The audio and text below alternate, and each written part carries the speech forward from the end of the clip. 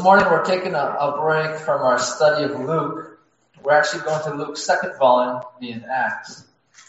And in this passage that Mike just read for us, we see the very beginning of the New Testament church here, the very beginning. We see Peter and the other apostles. We'll see them in Acts preaching and teaching and leading the church. We'll see eventually the apostle Paul pop up in Acts. And in the New Testament, where the church is growing and just developing, the apostles and the leaders, and we'll see this, they were concerned for the believers to continue in the faith. They were very concerned that the believers continue in the faith. In Acts 14, it's recorded Paul and Barnabas, after they ministered at some towns, they went back to several of them.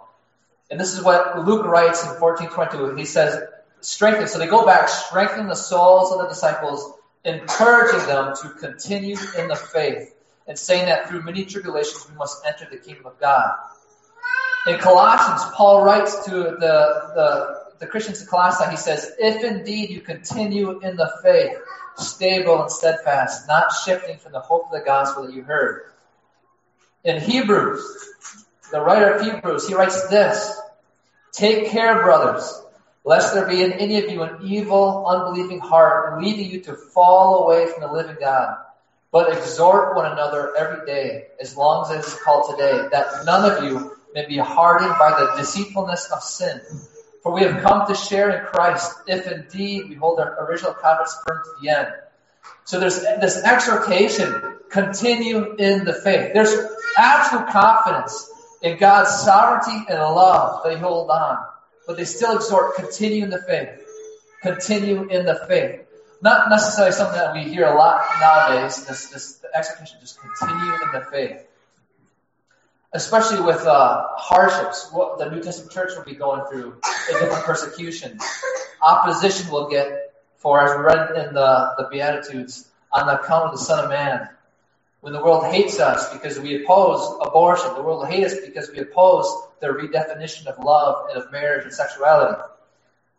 This call to continue in the faith is not only from the outside but inside, our own laziness and indifference and pride that just pulls us away. It hinders us from continuing the faith. Christ, in the book of Revelation, wrote 7 letters to the churches. One to Ephesus, to the church in Ephesus. Jesus writes this through John, says, but I have this against you, talk about the church in Ephesus, that you have abandoned the love you had at first. Remember, therefore, from where you have fallen, repent, and do the works you did at first. If not, I will come to you and remove your lampstand from its place, unless you repent. A call of repent. Go back. You have abandoned your love. If not, I will remove your lampstand, meaning your church will end. It may still continue and exist, but it's done. The ministry there is done. And so this call to continue in the faith is the same call we have today, is continue in the faith.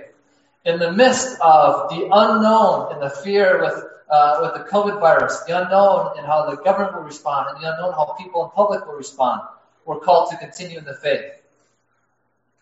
When there's intense persecution for our brothers and sisters in Christ in Nigeria right now, who are getting slaughtered, the call is to continue in the faith. So in the midst of the trials and hardships that different members in our church who are just going through what seems like hell with their family, the call is to continue in the faith. So this morning, I've titled the sermon, The Ordinary Christian Life. The Ordinary Christian Life. Because the ordinary Christian life is to continue in the faith. In our passage this morning, we see the ordinary Christian life of the very early church and how they continued in the faith. And so this is the main idea I want us to get today. You are called to live the ordinary Christian life, which has extraordinary impact by the grace and work of God. You're called to live the ordinary Christian life, which has extraordinary impact because of the work and grace of God. Continue in the faith. Live the ordinary Christian life, and it will result in extraordinary impact because of the work and grace of God. So if you haven't already, open your Bible to Acts chapter 2. If you don't have your Bible, there's a Bible right in front of you in the pew. And if you're using the Bible provided here with the church, it'll be on page 857. So Acts chapter 2, as you're turning there or as you are there, the passage that Mike read to us is literally at the heels of Pentecost. The Holy Spirit has come. The New Testament church has begun. Peter has just stood up and preached an amazing sermon. It says that Luke writes that they were cut to the heart. They were convicted. And so they asked Peter, what shall we do? He says, repent and be baptized. And then we see right before our passage, it says that they received his word, they were baptized, and there's about 3,000 people. 3,000 people that came to Christ. And the question is kind of, now what? We've got 3,000 people. Now what do we do with them? And then we got this nice summary by Luke, which he does through Acts. He gives these nice summaries every now and then. He summarizes, okay, this is what happened. The 3,000 were saved. This is what their ordinary Christian life looked like as they continued in the faith. So we look at that today. And so we'll see what they focused on, their ordinary Christian life, and then we'll see the impact that God used of it. Okay? So the first part, their ordinary Christian life. Number one, point one, is obedience. Obedience, which is what I would call the love of the church. Right at the beginning it says, and they devoted themselves. And I call obedience the love of the church because it is clear throughout the New Testament that if you love God, if you love Christ, it will be expressed in obedience. John 14, right towards the end that Jesus, right before he's crucified, John 14, 4 times alone in that chapter, Jesus says, if you love me, you'll obey my commands. If you love me, you will follow what I say. You will do this. We can say that we love God all we want. We can say that we experience him so much and we can feel his presence all we want to say. But if we are not growing in obedience to God, we're just talking. It's all it is to talk. Because our love for God is seen in obedience. In the obedience as love of the church is seen immediately in our passage. Peter preaches, 3,000 saved, and then they obey. And then there's this growing obedience. And look at this. Salvation is not the end, it's the beginning. Salvation in the sense of the immediate, saved by God, forgiven, justified, that moment. That's the beginning. It is not the end. Peter preaches, and they're saved, but that is not the end. That's the beginning. The goal is not merely to trust in Christ. We pray and we strive to the end, Sharon. Don't get me wrong, but that is not the end. That's the beginning. These people were then discipled. As we read the passage, they were then in small groups. They were gathering. They were devoting themselves to the teaching, to fellowship, to the Lord's Supper, to generosity. They didn't end with just getting saved. And so if you're here today, Christian, and you've trusted in Christ and God has saved you, praise God. Praise God alone that he has done that for you. That he has worked in your life. But that if that's all it is, and you have not been growing, what have you been doing? I don't say that in a mean way. But God calls us to obey. We see that in the Great Commission. Go therefore, make disciples, baptizing them, and teach them to obey all that I commanded. That's with the Great Commission. This obedience. Obedience is essential. In 1 John, it's clear that the alternative to growth in obedience is to not be a Christian at all. 1 John. The alternative to not growing in obedience is not to be a Christian at all. And we see in the very context that the first step of obedience in this passage is baptism. They received this word, they had faith, and then they were baptized. That's the first step of obedience we see. That's committed by Christ, baptism. And we as a church can celebrate this. Because last week, I believe it was last week, 3 of our church family were baptized. Not here at church, but somewhere else. And it came from the same family, the Vole family, Amber, Roman, and Kendall. If you want to stare at them just to make them feel awkward for just a second. Yeah, can we get an affirmation? Praise God. So see baptism as the first step of obedience.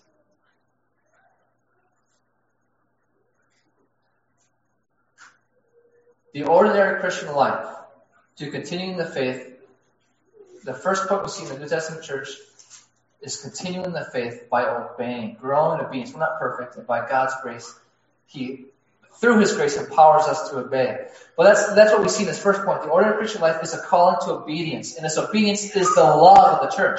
Clearly, if you love Christ, you will obey Him. So that's the first point. The second point we see in ordinary Christian life is doctrine. And that's a swear word in some churches, unfortunately. Doctrine. I'm going to call that the soul of the church. Verse 42, and they devoted themselves to the apostles' teaching. And so remember, this is at the very beginning. They did not have the New Testament we have. The apostles did not write the letters we have right now in the New Testament. They have not gotten to that point yet. So the measure of orthodoxy, of true teaching, was what the apostles taught. They had the Old Testament, which is what they based all of it off of. We see they're teaching the person and the work of Christ in the light of the Old Testament, and they're teaching this. And so the New Testament believers, how do they live this ordinary Christian life? They obey and they devote themselves to the teaching, the doctrine. And this is vital. This is absolutely important because it informs, it produces the fellowship and unity we have is the doctrine of Christ, about Christ. And as I said, there's a lot in kind of contemporary Christian American culture, this idea of, well, I don't really need doctrine, or kind of anti-doctrine, like just that word. Sometimes the sentiment is, hey, I just need to love Christ and then share love with others. What I don't think they understand or don't recognize is, okay, what is love? What is Christ? Who is Christ? Who do you share with? What do you share? And the answer to all those questions is doctrine. It is literally, you have to have doctrine as a foundation. It is what produces that, it is the effect of that. And so we do a great disservice if we say, it's not that important. You just have to love God and love others. That sounds great. Amen. Full-hearted affirmation. But what does that mean? It's God's word that tells us.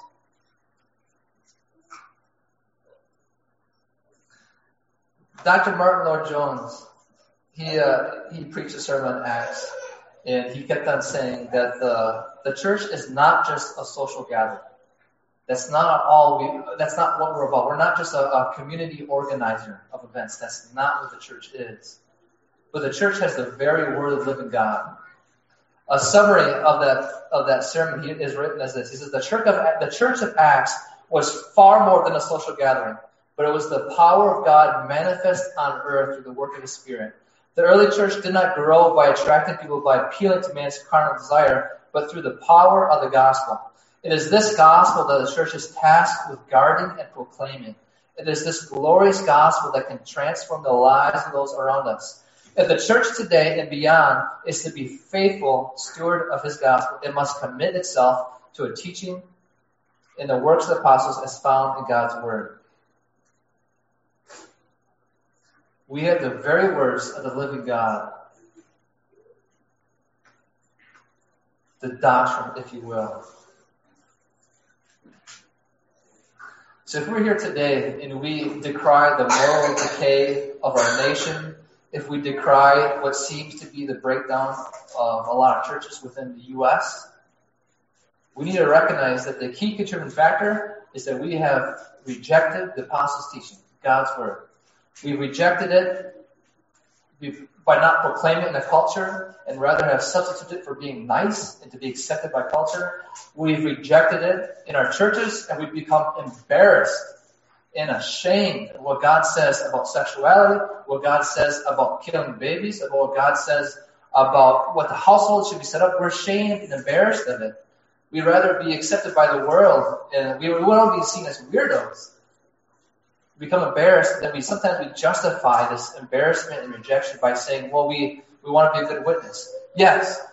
And we do that by proclaiming God's word, by upholding God's word. Ian Murray, he wrote this. He's become a church historian, a biographer. He wrote this.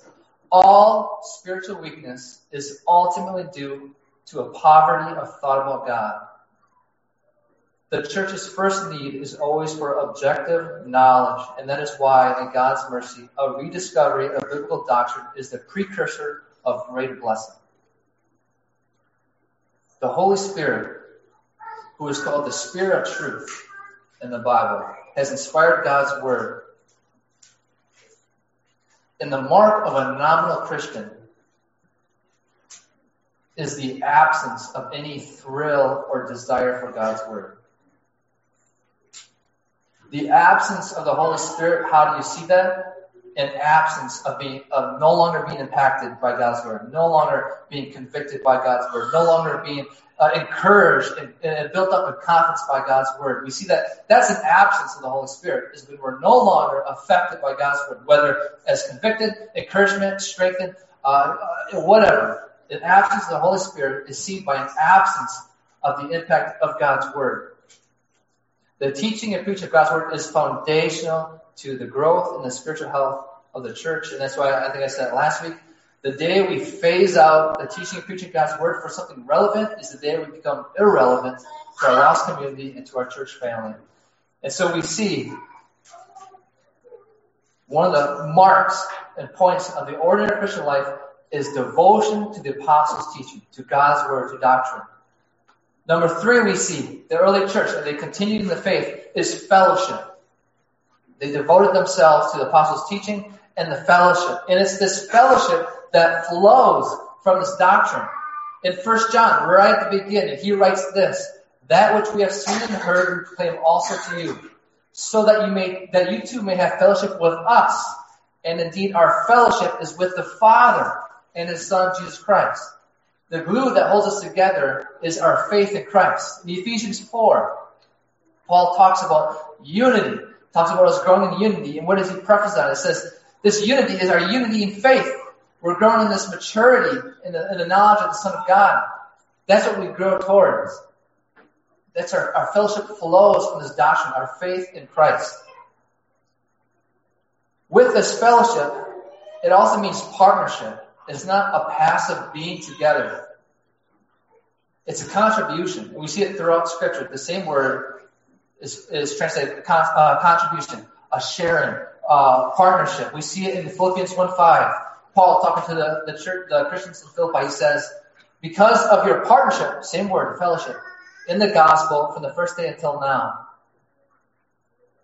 In Galatians, Paul writes, "And when James and Cephas and John, who seemed to be pillars, perceived the grace that was given to me, they gave the right hand of fellowship to Barnabas and me, that we should go to the Gentiles and they to be circumcised." It's this partnership, this active together, this contribution, not just a passive being.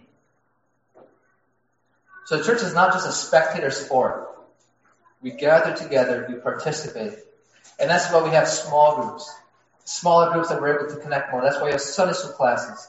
That's why we have these monthly church family events. This is why we have the Operation Christmas Child, that together we serve, together we participate.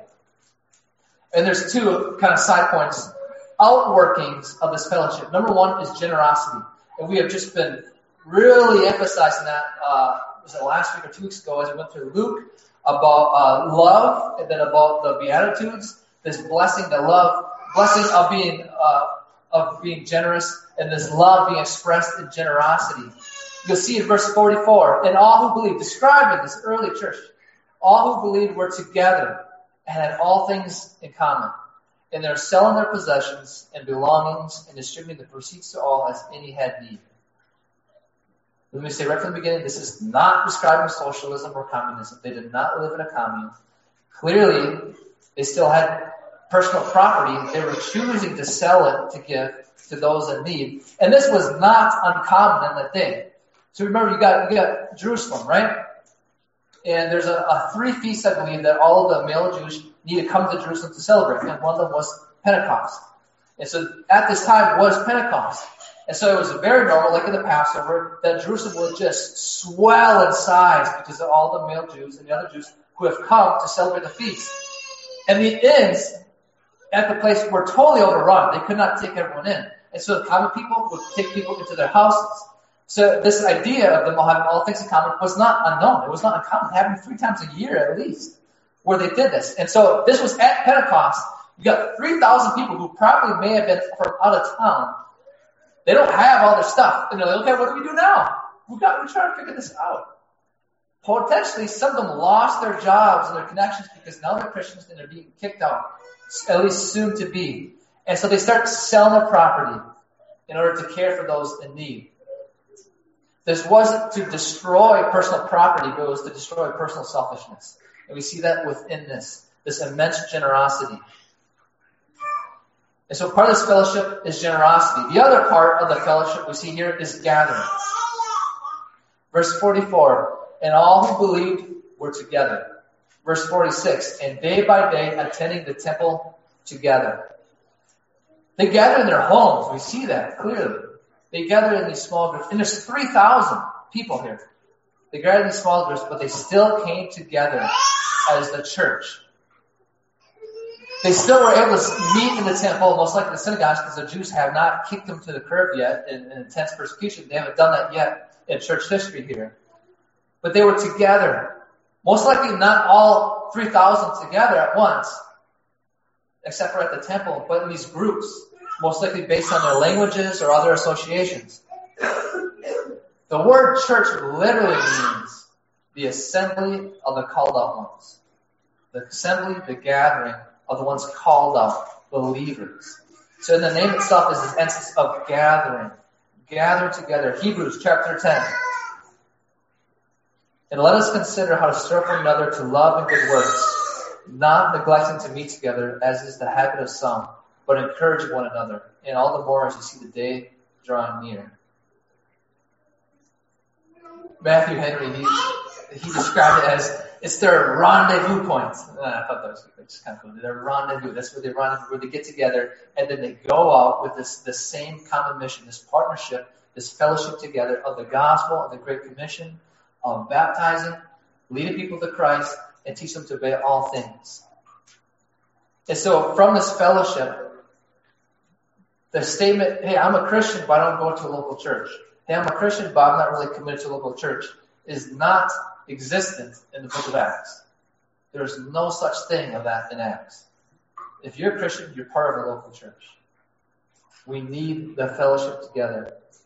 And so the ordinary Christian life, this continuing the faith in the church, was obedience, this growing obedience to Christ, this devotion to the apostles' teaching, and this devotion to the fellowship together. Next one, the fourth point, and there's 5 points in this first section, is the Lord's Supper. And you'll see this when they say they devoted themselves to the apostles' teaching and the fellowship to the breaking of bread. And everyone agrees that breaking the bread is specifically referred to the Lord's Supper. That which Jesus commanded his church to partake in remembrance of him, which we do once a month. We regularly partake of the Lord's Supper. It's the lifeblood of the church is the Lord's Supper. We drink the wine or the juice, we eat the bread, celebrating and remembering the blood of Christ that was shed for us and his body that was broken for us. The new covenant that we have with God through Christ. We commune with God, we fellowship with God, and we eat because of what Jesus has done. I'm going to throw his name out there again. Matthew Henry. I love the way he describes this. Listen to this.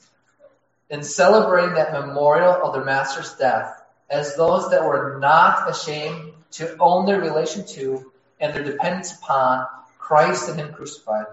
They could not forget the death of Christ, yet they kept up this memorial of it and made it their constant practice because it was an institution of Christ to be transmitted to the succeeding ages of the church. Not ashamed to own their relation to Christ crucified and their dependence on Christ crucified. Paul tells us in 1 Corinthians, the world will think you are nuts to follow a crucified God. It's foolishness, is what Paul says, that they will think. A man that was crucified, you're going to follow him, you're going to worship him. And we're not ashamed. Because Christ is Lord. He is the Messiah. He is the one who's coming. He was here. He lived a perfect life. He died, he was raised from the dead, he ascended, and he is coming.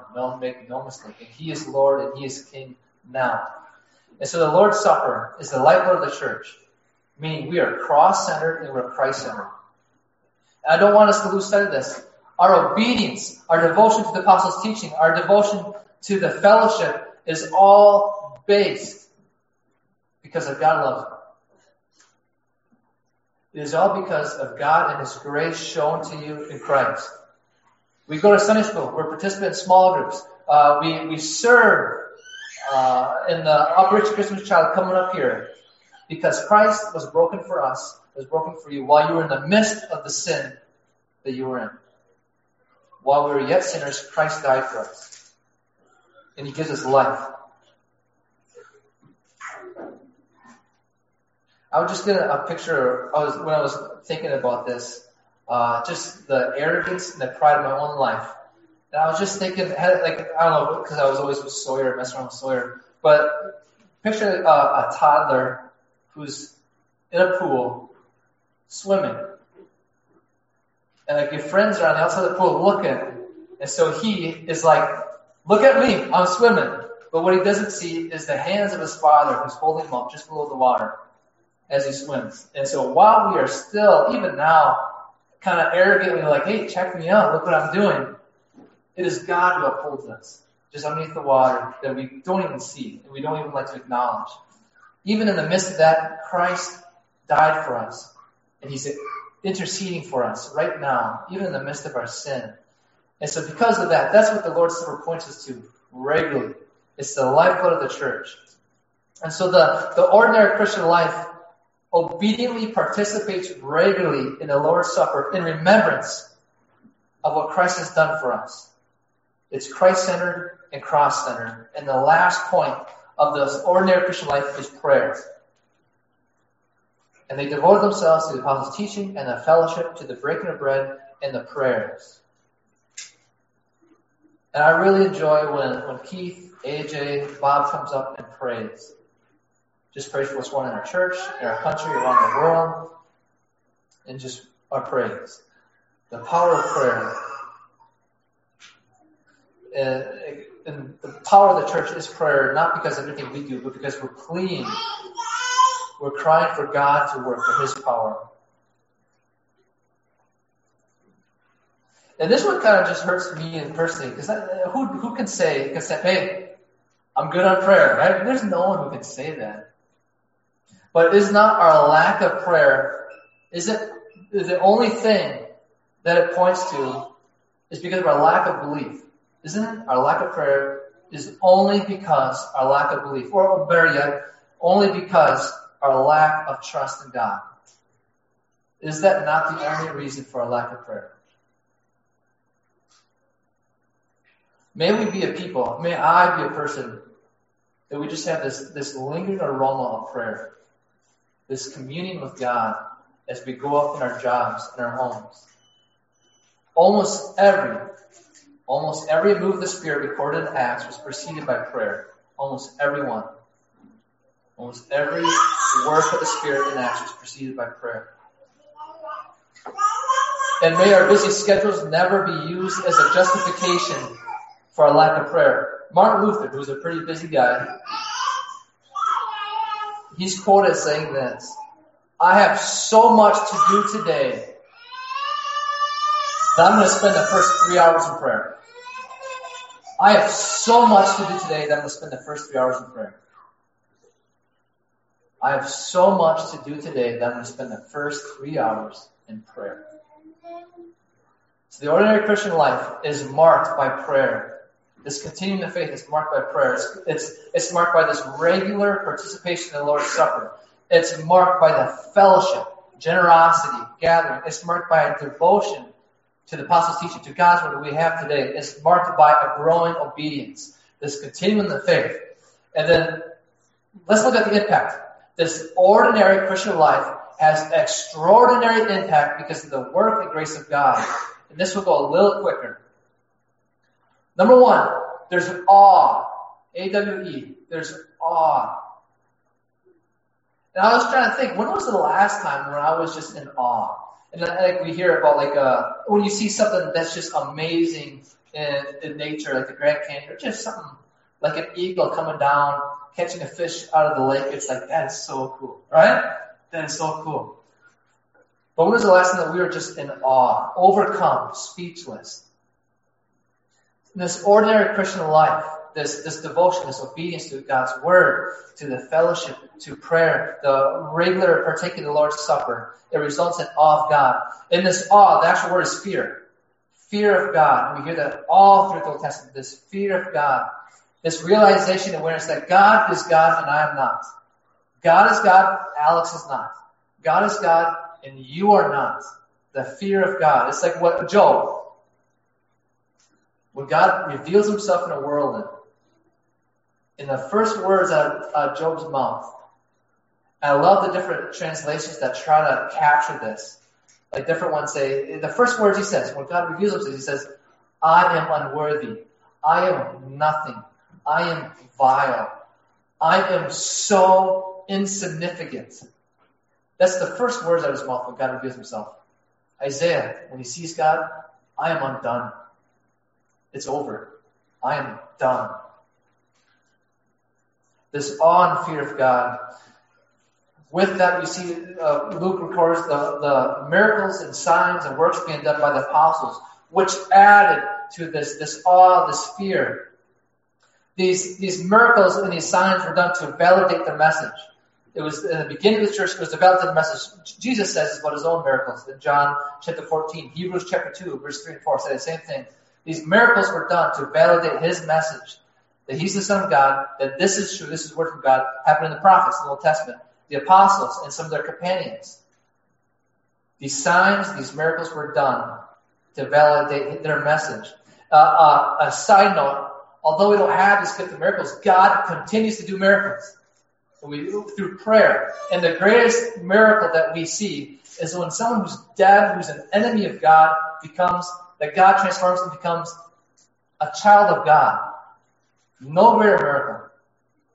When someone like me, who is so in sin, so anything but God, who hated this idea that there's someone out there that I had to take account to, when he steps in and saves me, a sinner, what greater miracle?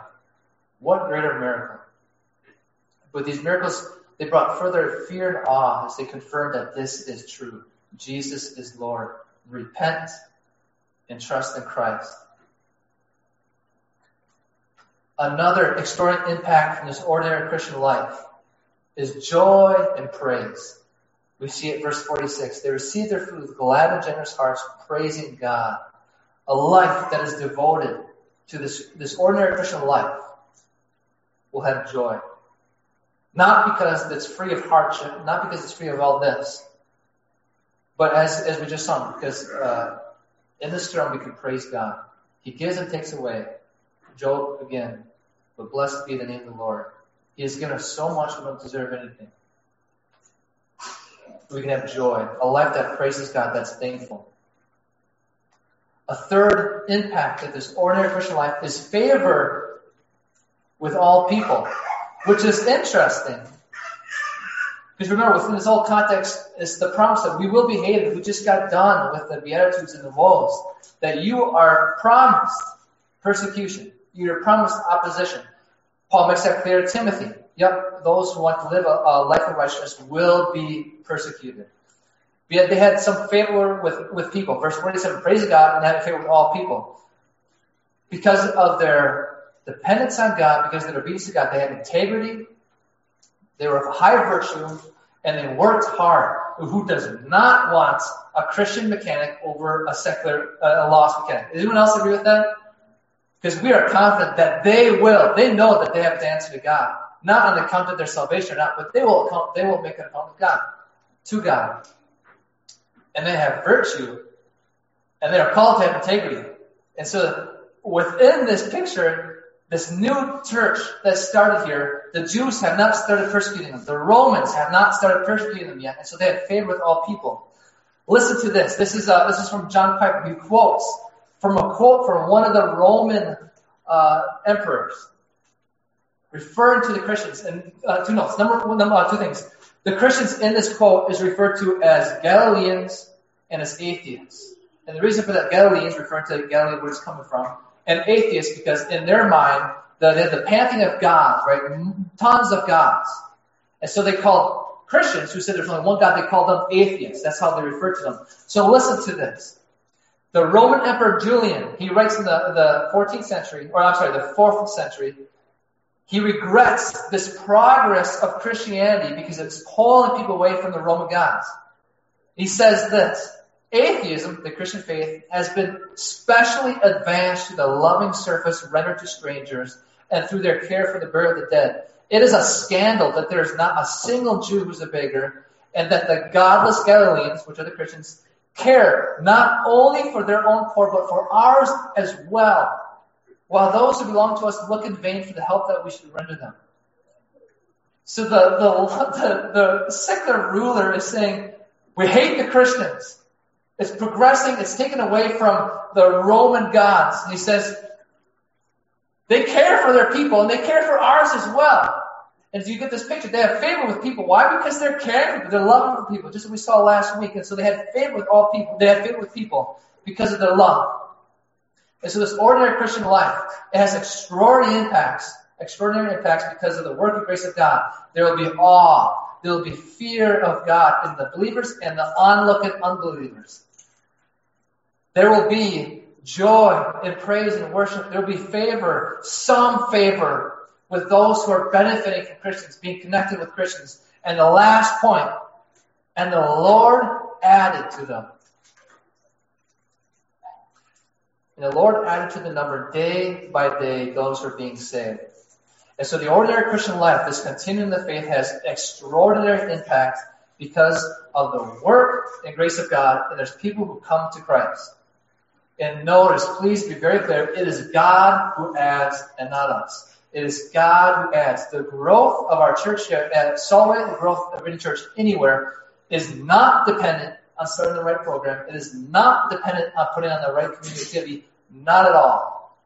It is God who works. It is God who adds to the church. But that does not mean we do nothing. God has ordained the end as well as the means. And the means we saw this, we continue to see this, is the Word of God. The Spirit of God uses the Word of God that He inspired to save the people of God. We saw this in the message, Luke chapter 4. The power and priority of God's Word. It was Jesus' priority. As people were continually coming to Him to be healed, His priority says, hey, and He healed them. He did heal a lot. He said, my priority is to go and preach the good news of the good news of the kingdom in the unloved towns. That was His priority. The Word of God. Romans 10. I went through a ton of verses, if you remember that in that sermon. A ton of verses. But let me just repeat this with Romans 10. How then will they call on Him in whom they have not believed? And how are they to believe in Him of whom they have never heard? And how are they to hear without someone preaching? And how are they to preach unless they are sent? As it is written, how beautiful are the feet of those who preach the good news. So faith comes from hearing and adhering to the word of Christ.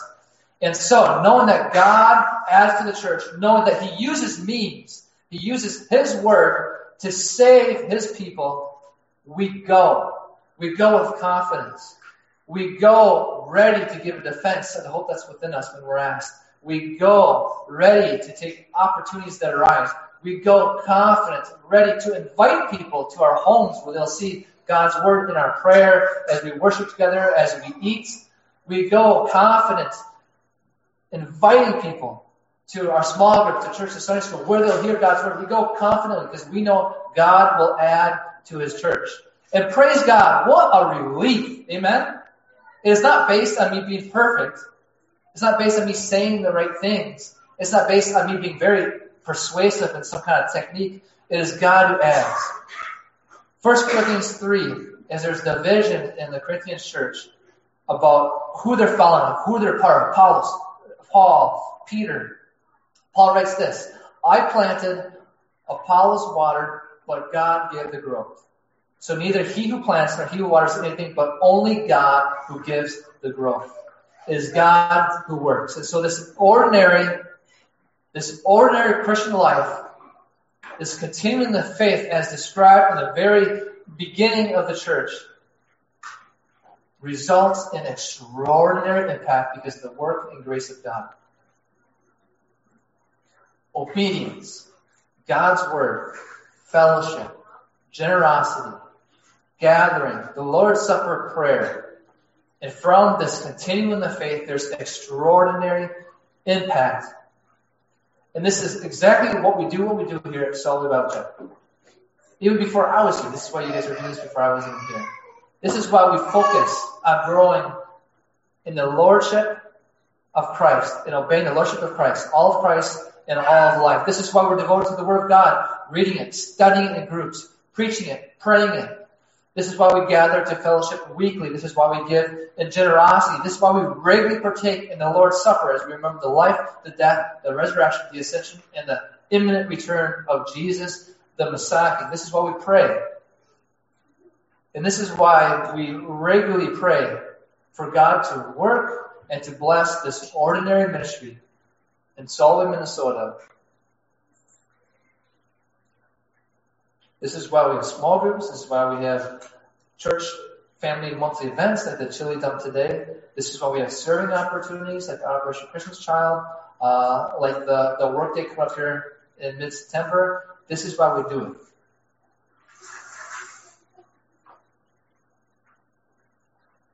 I hope that what we see from this as this ordinary Christian life, this continuing in the faith, in the midst of everything going on, is not a list of to-dos, but it's a response to what Christ has already done. It's response driven by love because God first loved us. So let me end with this. This ordinary Christian life is actually extraordinary. It is amazing because God has brought you from being a child of the devil to being a child of God. He grabs you and he puts you in a mission. His mission, honestly, to overtake the world, to make disciples of all nations, baptize them, and teach them to obey all that they've commanded. It's extraordinary because you were an enemy of God, but now you are a friend. As Jesus says to his disciples, I no longer call you, I call you friend. The ordinary life is extraordinary because Christ lives in you and he loves you. And if you're not a Christian today, God calls you to turn from your sin and to trust in Christ alone, because Jesus is returning. He is Lord, as Paul says in Philippians, every knee will bow, whether voluntarily or involuntarily. Every knee will bow. Jesus is Lord.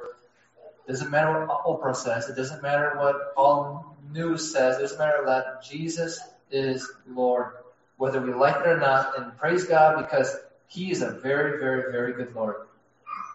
We're called, or Paul calls himself slave. He introduced Paul, a slave of Christ. Paul, he introduces himself slaves. In Romans, he talks about us being slaves of righteousness. We're slaves to someone, whether sin or Christ. And Christ is an infinitely better slave master than sin is. And so the call is to continue in the faith, this ordinary Christian life that has extraordinary impact by the work and grace of God.